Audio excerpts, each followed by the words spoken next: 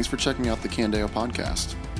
To learn more about us, visit us at candeochurch.com. Isaiah 9, 1-7. Nevertheless, the gloom of the distressed land will not be like that of the former times when he humbled the land of Zebulun and the land of Naphtali. But in the future he will bring honor to the way of the sea, to the land east of the Jordan, and to Galilee of the nations. The people walking in darkness have seen a great light. A light has dawned on those living in the land of darkness. You have enlarged the nation and increased its joy. The people have rejoiced before you as they rejoice at harvest time and as they rejoice when dividing spoils. For you have shattered their oppressive yoke and the rod on their shoulders, the staff of their oppressor, just as you did on the day of Midian.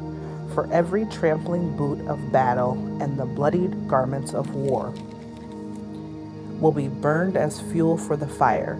For a child will be born for us, a son will be given to us, and the government will be on his shoulders. He will be named Wonderful, Counselor, Mighty God, Eternal Father, Prince of Peace. The dominion will be vast, and its prosperity will never end. He will reign on the throne of David and over his kingdom, to establish and sustain it with justice and righteousness from now on and forever. The zeal of the Lord of armies will accomplish this.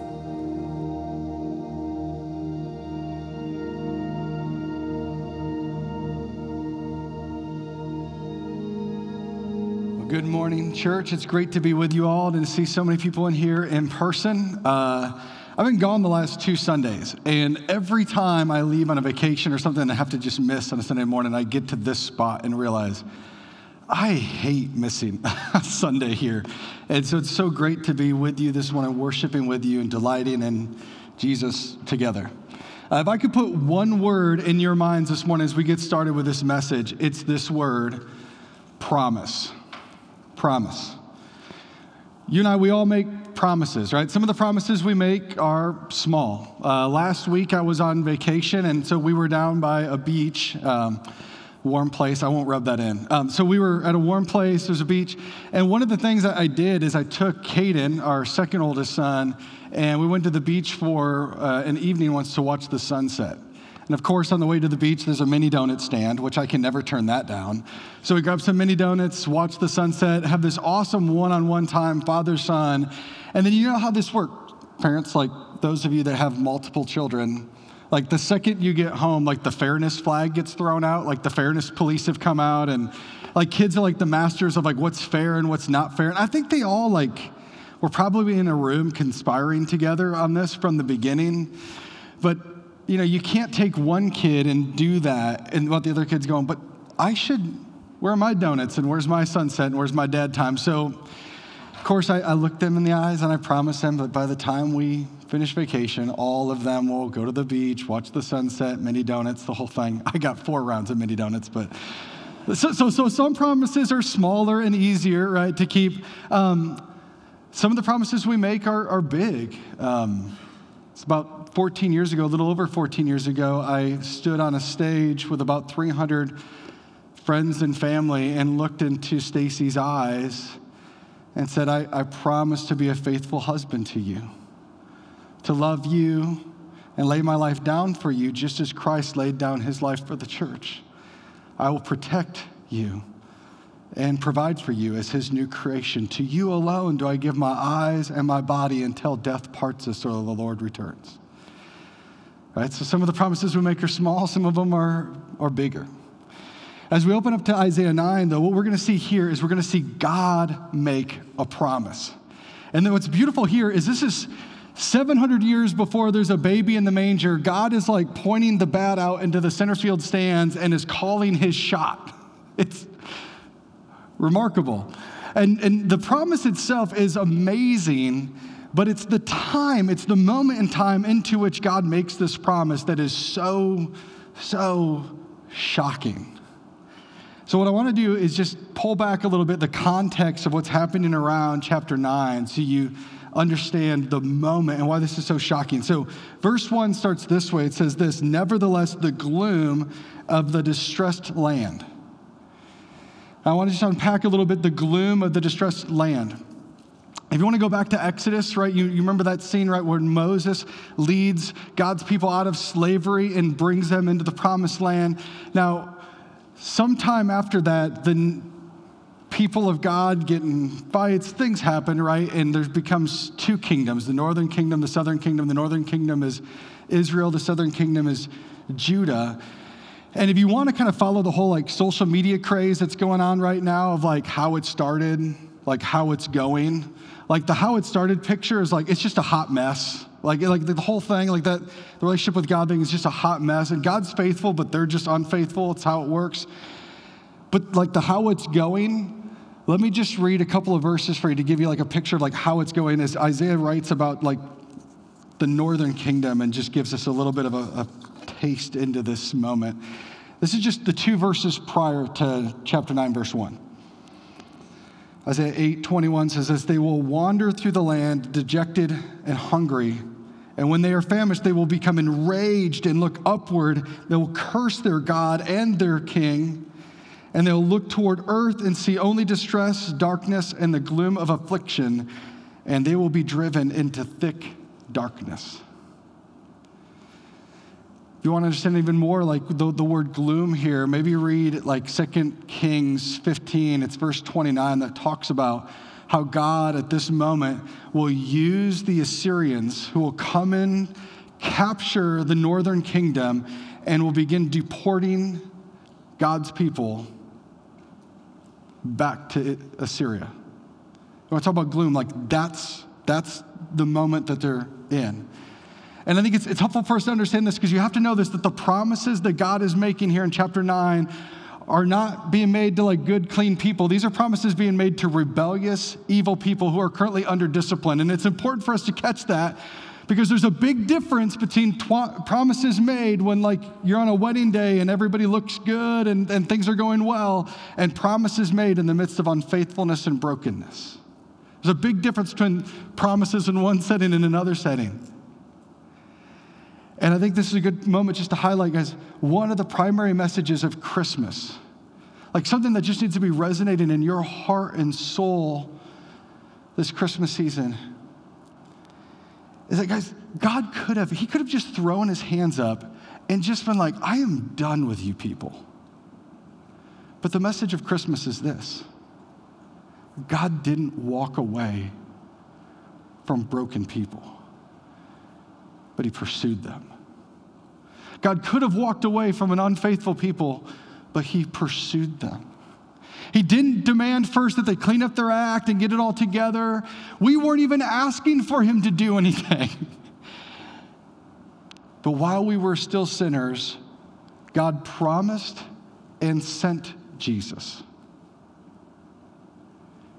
to pursue a broken people. If there's a message of Christmas you need to just continue to have over and over in your mind, when you see a baby in a manger, it's a reminder, God pursues broken people. And 2020 has been like an awful year for like everybody. Like I get that. But maybe if like this year in particular, it's just been a really rough year for you. And maybe even you've done some things over the past year you're not particularly proud of, and you find yourself this morning distant from God and feeling like there's a gap between you and him. Please take comfort in this, to know that God pursues broken people. He's not just looking for the clean ones, if there were any, but he pursues broken people. It's the first thing we need to take from this text. But as God pursues, he makes promises. And over the next 5 verses, I want to highlight some of these promises that God makes here. So we'll pick back up at verse 1. Nevertheless, the gloom of the distressed land will not be like that of the former times. So now already he's going to start prophesying. He's going to be speaking of like the current moment as like former, and he's going to start moving into the future. The gloom of the distressed land will not be like that of the former times when he humbled the land of Zebulun and the land of Naphtali. But in the future, he will bring honor to the way of the sea, into the land east of the Jordan, and to Galilee of the nations. The first thing that God promises to do is to replace gloom with honor, or some translations say glory. The first thing that God promises is that he'll replace gloom with glory. Because here's what he's going to do. That same territory, those northern lands of Naphtali and Zebulun where Galilee sits, that right now is in this moment, in Isaiah as it sits under shame, the first being hauled off in captivity, I'm going to replace that gloom with glory, because it's going to be from those lands that the promised hope is going to come. Matthew 4 says this, when he, that being Jesus, heard that John had been arrested, he withdrew into Galilee. He left Nazareth and went to live in Capernaum by the sea in the region of Zebulun and Naphtali. This was to fulfill what was spoken through the prophet Isaiah. Land of Zebulun and land of Naphtali, along the road by the sea, beyond the Jordan, Galilee of the Gentiles. The people who live in darkness have seen a great light, and for those living in the land of the shadow of death, a light has dawned. And from then on, Jesus began to preach, repent, because the kingdom of God has come near. The same lands, I will replace gloom with glory. But there's more. Verse 2 of Isaiah 9 says this, that the people walking in darkness, right? This was mentioned again in Matthew 4, that the people walking in darkness have seen a great light. A light has dawned in those living in the land of darkness. Not only does God promise to replace gloom with glory, he promises to replace darkness with light. Now, often when we think about light, we think about the ability to see. Especially when we see a phrase like people walking in a land of darkness, we connect that phrase to the experience that we've all had, right? Where you're walking through your basement and it's just pitch black and you're doing this whole thing, right?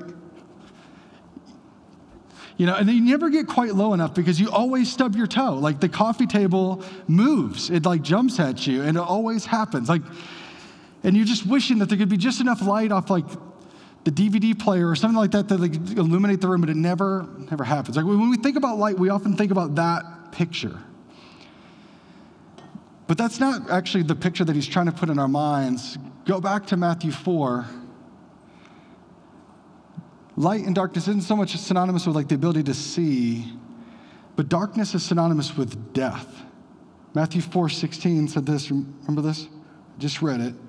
That the people who live in darkness have seen a great light. For those living in the land of the shadow of death, a light has dawned.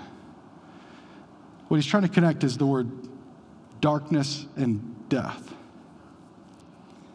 As it should catch our attention and maybe unnerve us just a bit, that if God could pick any word to describe the world that we live in, the world that we cling to, and we clamor for its affections and success within it, the world that we love so much, if God could have one word to describe it, the word that he seems to pick more often than anything else in the Bible is darkness. The world we live in, the way that he defines it, is dark or just full of death. It's why God is so passionate, this is Colossians 1, to rescue us and transfer us from the domain of darkness, the dominion where Satan rules and reigns, to transfer us from the domain of darkness and transfer us into the kingdom of the Son that he loves. That's Colossians 1:14. And if we have eyes to see it, this is one of the great things that we did over our vacation is I love, especially when you're near a beach. I always tell this to my family. It's like the sage wisdom of the father, right? Coming in, I think the best way to spend a day if you're by a beach is to be there from sunrise and then to be there when the sun sets. I don't have to be there all day, but just to be there for those key moments. What I love about the sunrise is when my kids and I would walk the beach. And sunrise, first light would be about 6:15. Sunrise is about 6:45. We'd walk the beach. We'd be picking up shells. And we'd just begin to see the sun coming up over the horizon. That just pause for a bit with my boys and help them understand, guys, every day there's an opportunity to see the gospel on display. Since the first day of creation, when God said, let there be light, there's been an opportunity, just this gentle nudge that hits us every day, and that if we have eyes to see, we can see it, as every day we watch the sun come up and we see light overcome darkness. every day. God has written the gospel into the story of creation itself and how the earth even moves. Every day is an opportunity to see the gospel on full display, light overcoming darkness. And it's just so beautiful to be there, walking the beach, watching that unfold. The sunsets are pretty, but what an awesome display. Light overcoming darkness.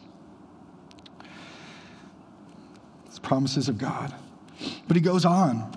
Verse 2 says, I'll read it again. The people walking in darkness have seen a great light. A light has dawned on those living in the land of darkness. Then verse 3 says, you have enlarged the nation and increased its joy.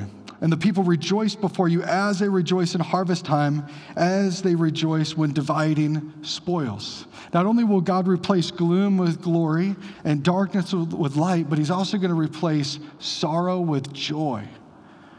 That as this light shines, it's not just going to have impact on these northern lands of Zebulun and Naphtali, but it's begin to impact more and more people.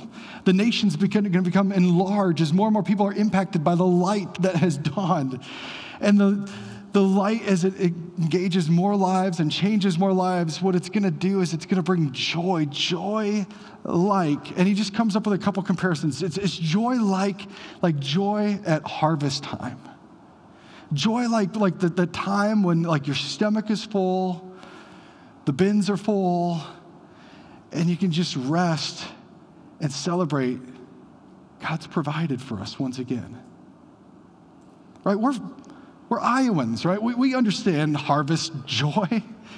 All the toiling, all of that, like as much as we contribute to it, we know at the end of the day, we can't make anything grow up, sprout, or bear fruit. So when all of a sudden it ends up in our bins and we've been taken care of for a year, we look at it all and we go, God, thank you. It's like that type of joy.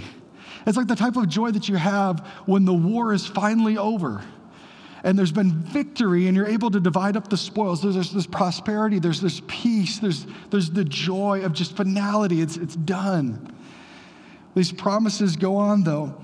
For you have shattered their oppressive yoke and the rod on their shoulders, the staff of their oppressor, just as you did in the day of Midian. God also promises to replace oppression with freedom. I couldn't read verse 4 without thinking about Jesus' call in Matthew 11. Remember this? Come to me, all of you who are weary and burdened, all of you that sit under that oppressive yoke, and I will give you rest. Take my yoke and learn from me, because I'm lowly and humble in heart, and you'll find rest for your souls, for my yoke is easy and my burden is light. But just like God did when he delivered his people of the oppression of the Midianites in Judges 6 and 7 through the sword of Gideon, God promises to end all oppression and replace it with freedom. His promises go on though, verse 5. For every trampling boot of battle and the bloodied garments of war will be burned as fuel for the fire. Could you imagine the ability to take any boots, any clothes that have been stained by war, take even the weapons of it and just throw it in the fire because they're not needed anymore? Because what God also promises is to replace war with peace. Guys, if I could use like one word to maybe like poke at what I think is just like the greatest longing of every human heart, isn't like what's at the core of everything that we long for, just that word, peace? Like the ability to just sit down and to not think of another project, not have a concern come to mind, not look out into the world and see injustices and whatever, but to just have peace. One of the stories that came to mind as I was just reflecting on this promise of peace is I thought of when Jesus was riding into Jerusalem, right? And he's riding on the back of a donkey and people are shouting, Hosanna, Hosanna, Hosanna. And the words there, that Hosanna means save us. And what they were hoping for was that Jesus was going to ride into Jerusalem and overthrow the oppressive Roman government, the evil powers that be, and finally provide the freedom that they were longing for, the peace that they were longing for, where they could establish their own country and their own government, and they could have a country that was built on their own values and practices, and it would just finally bring peace to them. And you remember in Luke 19 that as they're shouting Hosanna, Jesus looks at Jerusalem and just begins to weep. It's a pretty captivating moment. But he just begins to weep. And then he utters these words, "Oh, Jerusalem, if only today you knew what would bring you peace." Because the peace that you're longing for isn't some peace within your country. It's not a peace between you and your children that might be rebellious. Or kids, it's peace with you and a parent that didn't treat you right. Or even peace with yourself. The peace that you hunger for isn't any of those things. The peace that you long for is peace with God. That all those years of rebellion and all those years of fighting and the clothes that are stained with just the blood of splatterings everywhere, that you can just burn it because it's done. And now you've received a peace from God that surpasses all understanding, and it defines everything else.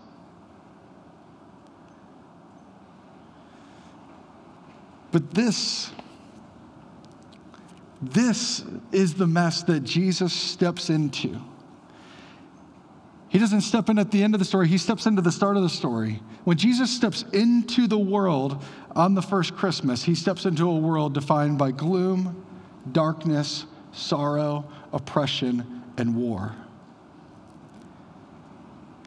And isn't that where he finds each of us? When Jesus finds us, he finds us in a place of gloom, darkness, sorrow, oppression, and war.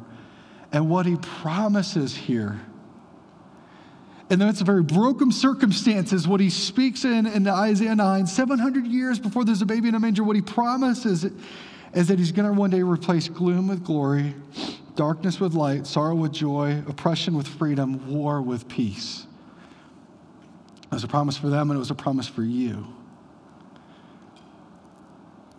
Promises of hope. Now the question comes up, how?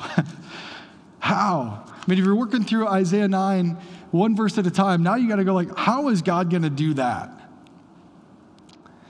Promised hope comes by a promised child. Verse 6 says this, "For a child will be born for us. A son will be given to us." It's in Luke 2 when the angels proclaim over the shepherds. It's got some of the echoes of this promise in it when they say, "Today in the city of David, a Savior's been born for us." Right? So you can hear echoes of verse 6 and that declaration in Luke 2:11. "For a child will be born for us, a son will be given to us." Verse 6 continues, "And the government will be on his shoulders." And some of you that are like, dude, I know it's Advent, but it's still November of an election year. Can we stop talking about politics? I'm sick of politics. Pause for just a second, stay with me. Because what he's talking about here is that the government will be on his shoulders, meaning that God will defeat our enemies and establish a new government where the promised child will be the leader. And now the question is, okay, we see how God is going to deliver on these promises, but he's going to establish a new government, and what type of leader will this child be? And he's given 4 names because one name isn't enough. And he will be named Wonderful Counselor, Mighty God, Eternal Father, Prince of Peace. What type of leader will he be like? He's the leader that we've always longed for to see on the ballot. To be characterized by the things that we've always longed for in leaders, but you're never going to find it in any human leader. But the child of promise that will come and bring the promised hope, these will be his 4 names, and they'll be well earned. Wonderful Counselor, Mighty God, Eternal Father, Prince of Peace. Let me just walk through each of these and just unpack these just a bit, because I think they actually build as you walk through them. When we're talking about Jesus as a wonderful counselor, put this phrase that he's infinitely wise. He's a counselor. He's a wonderful counselor. He's infinitely wise. Mighty God, that Jesus is infinitely strong. Not only is he infinitely wise, but he's infinitely strong. And then this third one that just brings it kind of together even more, he's an eternal Father, that he's infinitely caring. It might be weird for you to think about Jesus as Father, right? Because so often you're like God is Father, Jesus the Son. But it's very clear that there are ways in which Jesus is like a father to us. And this passage highlights that, but he's infinitely wise, he's infinitely strong, he's infinitely caring, which means he is able to bring an infinite peace. It's a Prince of Peace. He's able, because he's all of those things, to bring an infinite peace. God promises hope. A promised hope that will be brought by a promised child who is bringing for us a promised home. Let's read verse 7. The dominion will be vast, and its prosperity will never end. And he will reign on the throne of David and over his kingdom to establish it and to sustain it. There will not be a square inch of this promised home where Jesus is the leader, where there is not righteousness and justice at every corner. Because Jesus is king. And with justice and righteousness now, on, and forever. The zeal of the Lord of armies will accomplish this. He will do this. He will bring this promised home and establish this new kingdom with a government where Jesus is the king. He will establish all of it without even breaking a sweat.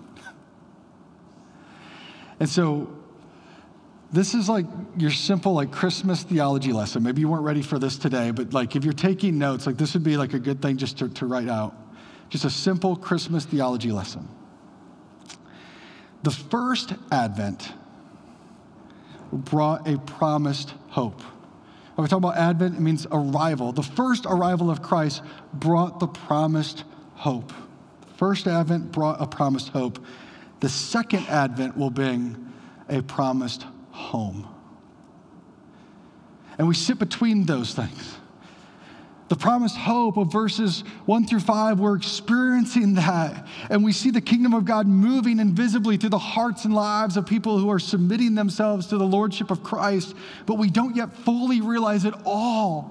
And we're awaiting Jesus to come back and establish a kingdom where he will rule and reign forever, and we'll be with him forever and ever. And so what's the point of Advent? Maybe this will be like a massive mind shift for you, but the point of Advent is not to prepare our hearts for Jesus' first coming as a child. The whole point of Advent is to prepare our hearts for the arrival of Jesus' second coming as King. And I would ask you this morning, what is your posture as Christmas approaches?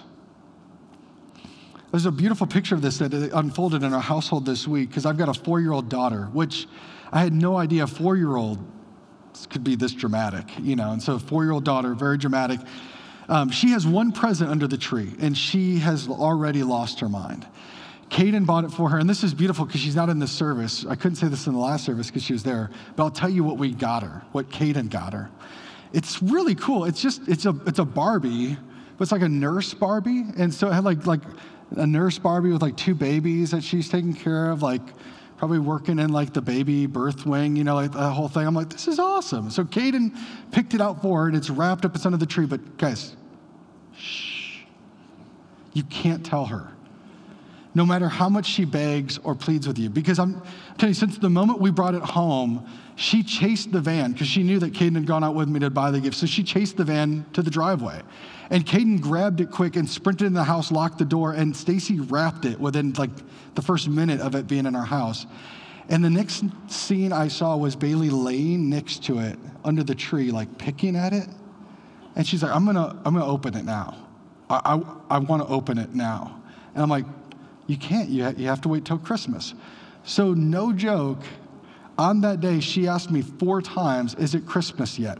Which I thought was hilarious. Like, it's like the last hour didn't change anything. It's not Christmas yet. And we got this awesome little thing in our house that, like, it's a 25-day countdown where, like, the star moves as you get closer to Christmas. The beauty of it is I've, like, pointed her to that. Like, that helps the countdown. She's already figured out, though, she didn't even get to move the first one. Like, the star doesn't even get to go in the first spot. It is just killing her. It's killing her. And the statement she said the other day is like, I can't wait. I would ask you, is that the posture that you have when you think about Jesus coming with a promised home for us? Because I think sometimes, honestly, if we're being transparent, we're more excited and anxious for Christmas than we are for our promised home. And the excitement of the holiday season is all geared up toward that day where we get to open up presents and eat food together and delight in fellowship together. And it's just an exciting and fun day. But guys, all of this is meant to only point us to a day which will be even better, where the gifts that are given are even greater. And the fellowship that we have is even greater. And the joy that's to be had is even greater. What is your posture this morning? If you could take up just a little bit of the posture of my 4-year-old in that silly little present, and let these verses just stir your affections in a fresh way, that you'd be like her. And that not only would we say, Merry Christmas to each other, but in our hearts, and right on the tail end of those words, also declare, come, Lord Jesus, come. Let me pray. Yeah, Jesus, we love you. And we plead for you to come soon. God, we thank you so much for your promises kept that guarantee then the promises to come. There's a confidence within us, having seen your promises kept, that makes us confident of the promised home that you, who cannot lie, will deliver and fulfill everything that you've promised us. And so, God, we thank you not only for our promised hope, but for our promised home. And I pray today for our posture, for our affections to be whipped into a frenzy, that I cannot wait to be with you, Jesus, forever, at peace,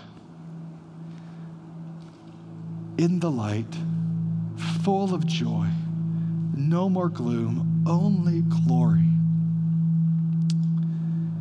delighting in all that you have done in pursuing a broken person and a broken people. God, thank you for your promises and the hope that we have today. We love you. Amen. This has been a message from Candeo Church. To learn more about us or to hear more messages, visit us at candeochurch.com.